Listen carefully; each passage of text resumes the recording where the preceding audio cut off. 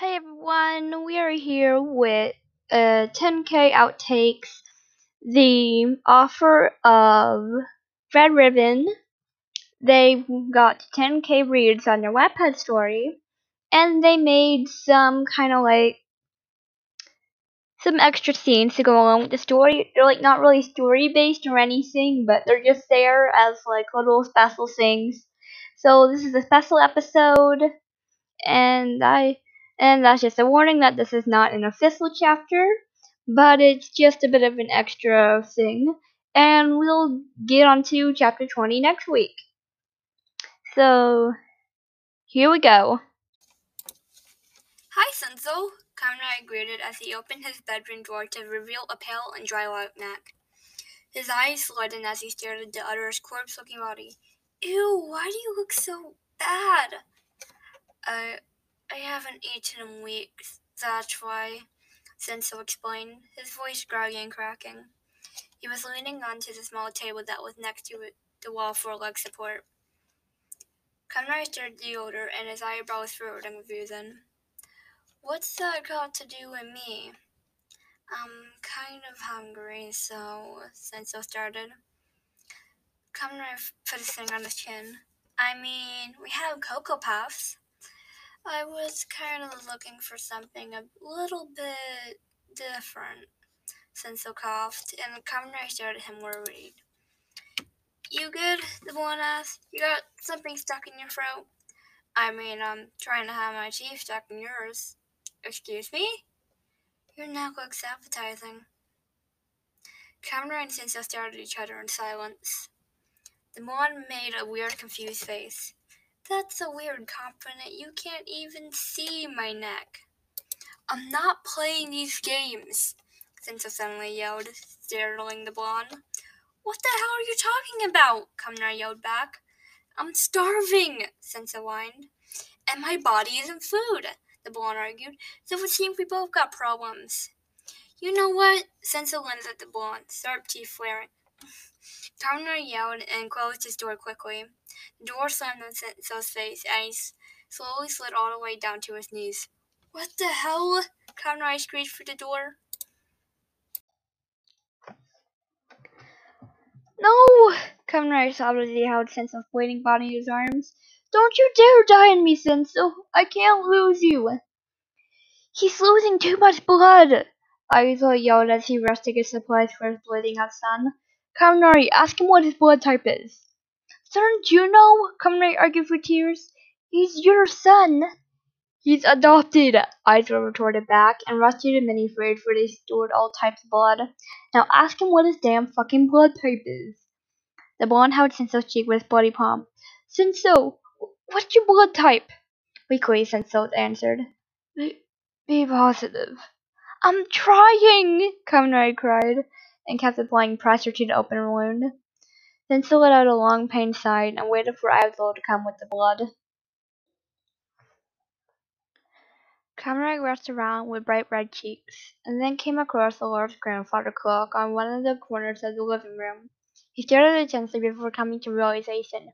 Holy shit! Senso was startled by the sudden outburst and looked at the blonde weirdly. You okay? My friends must be worried for me. He jumped up rather quickly, and all the blood rushed to his head, making him feel dizzy and almost losing his balance. Denzel stood up as well and made sure the blonde was okay before walking towards the main entrance. Once he regained his composure, Kaminari trod behind Senso. I don't want to take more of your time, Senso, but I really must get going. As much as I would love to stay here, if I could, I need to get back to my friends. They must be so worried for me, and they probably think I'm dead, and Kaminari was silenced by Senso placing one of his long and pale fingers on the blonde's plush lips. A blood spread across Kaminari's face as he stared wildly at the loudnet. First, you need to calm down, Senso started, but you also need to leave. Kaminari moved his lips to speak in between Senso's finger. I don't want to know, too, though, now that I think about it. Taken aback, Senso stared at the younger. What? Yes, I almost died out there, Conrad cried. What if the wolves come for me once I leave this place? They'll send me all alone and then they'll come to ravish me. Senso sighed and took back his finger. You can't stay here. And why not? Kamen argued. My friends could wait another day or two. I don't want to die. No, they can't, and neither can you. I most certainly can. Look. Sansa turned to face Kamen fully, locking dark purple eyes with bright yellow ones. You staying here is only going to worry your friends more. Besides, there's a path here that will take you outside the forest without being caught by wolves or any other creatures. Yes, but no buts. Senso walked to somewhere near another entrance and came back after some minutes passed. He seemed to be holding something, but Kamen couldn't quite make out what exactly it was. Senso opened the small box he had in his hands and walked up to Kaminari. He grabbed Kaminari's by his hand and placed something in his palm. What is this? Kaminari asked, eyeing the weird object. Think of it like an amulet, Senso explained. Once you leave this place, he paused, protect you. Kaminari brought his hand close to his field of vision and saw the weird object was a necklace. It looked like your average looking simple necklace with a bright red stone where silver and clear diamonds should be. You sure it'll protect me? Because I don't mind staying here and it'll protect you, the other quickly interrupted. If you say so. The blonde held the amulet close to his chest and waited for Senso to open the door. Senso walked to the doors and opened them, the fresh air gusting inside the building. Conrad shivered at the sudden air and rubbed his arm as he stepped outside the mansion. Conrad was already a few steps away from the mansion. He walked slowly so Senso could tell him to turn back and stay the night. Wait, Senso called out. Conrad turned around and was met with Senso being very close in his personal space. He felt pressure on both his shoulders and noticed that Senso had placed what seemed to be a coat on him. What are you? Something to keep your seductive body warm. Conrad felt the blood rush to his cheeks. His shaking hand gripped one end of the coat as he watched Senso walk back inside his mansion, closing the doors behind him. The blonde's body was covered in goosebumps, and her right ear, where Senso had whispered that flirtatious sentence, was ever so warm. Conrad let out a shaky breath before coming back to reality. I need to go, said boy turned and said the boy turn said the boy as he turned around and started walking down the path as Enzo had told him to walk down.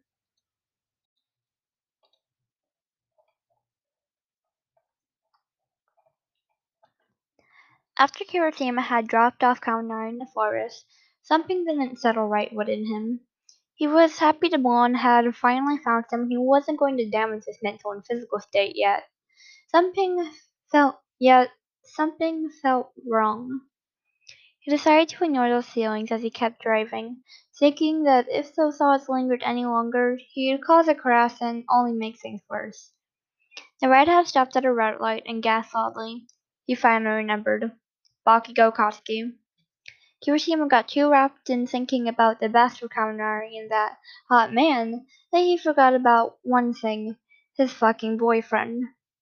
When he arrives home, he knows that Bakugo will be waiting for him, asking for an excuse as to why he's out driving around so late. As he pushed the gas pedal to go once the green light is silent in his face, Kirishima kept speaking excuses out loud. What if I tell him I was hungry?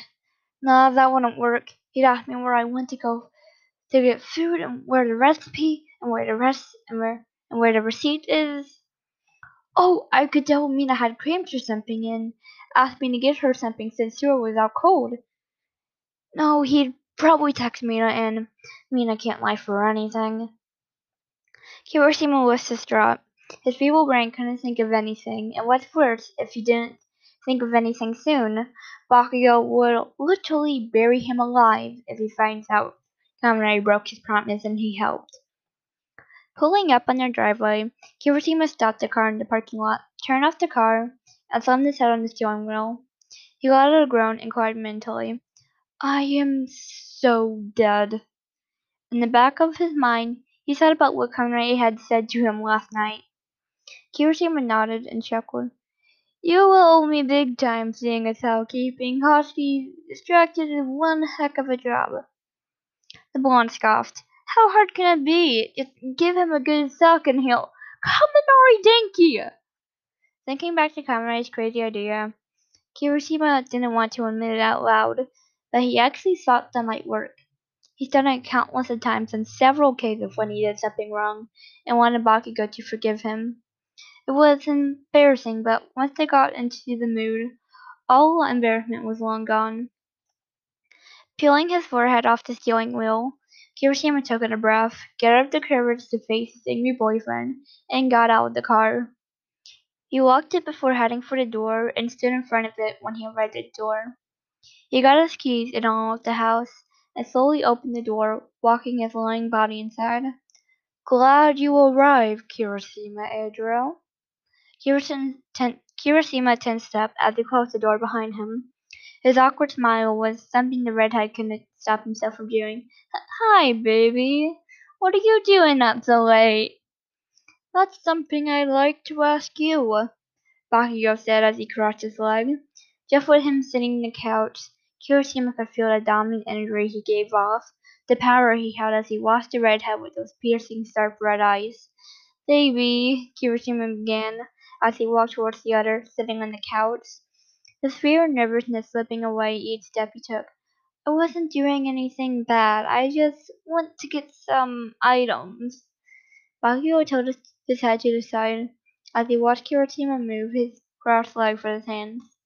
After the leg was off, Kirishima slowly brought his own body to replace that leg, sitting on the blonde's lap. The blonde raised a brow. What are those items? The redhead simply smiled innocently and caressed Bakugo's body, his hand going up and down slowly. You'll find out later. For now, it's just... Kirishima closed the gap between them and kissed Bakugo on the lips.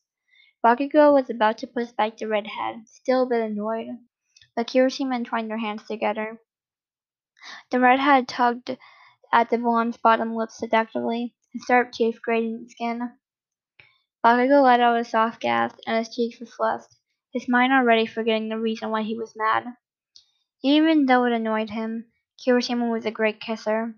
So good that, even with just a touch of the lips, Bakugo could be so lost in ecstasy. Opening his mouth slightly, Bakugo had decided to let Kirishima take the lead this time.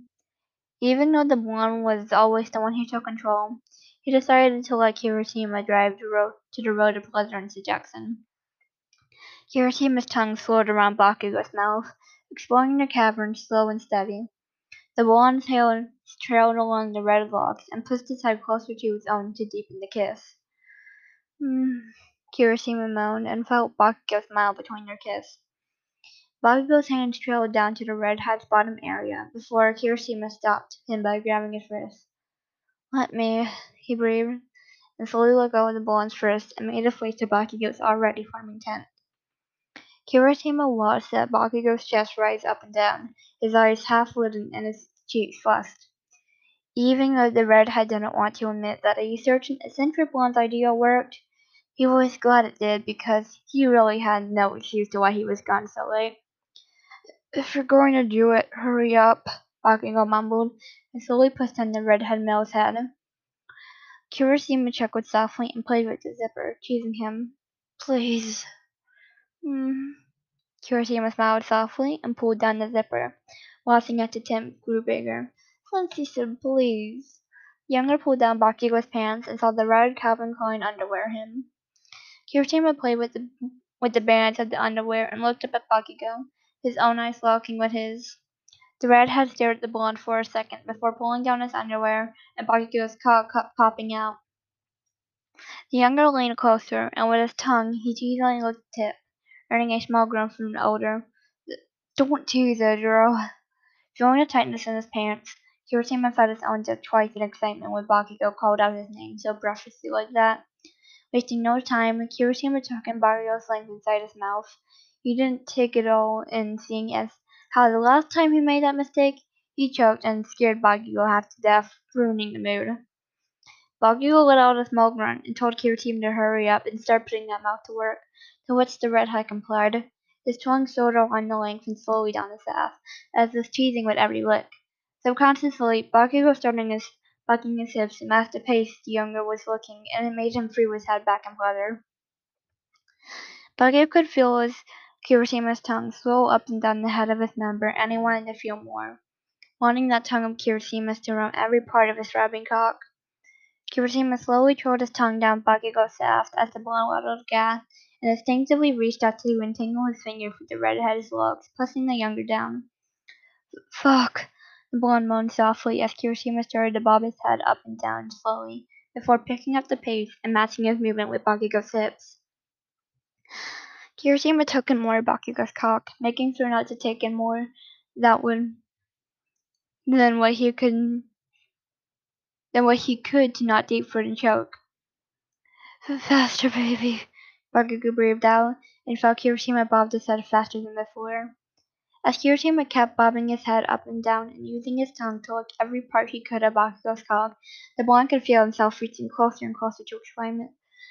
Yujiro, Bakugo muttered, I'm going to come if you keep going.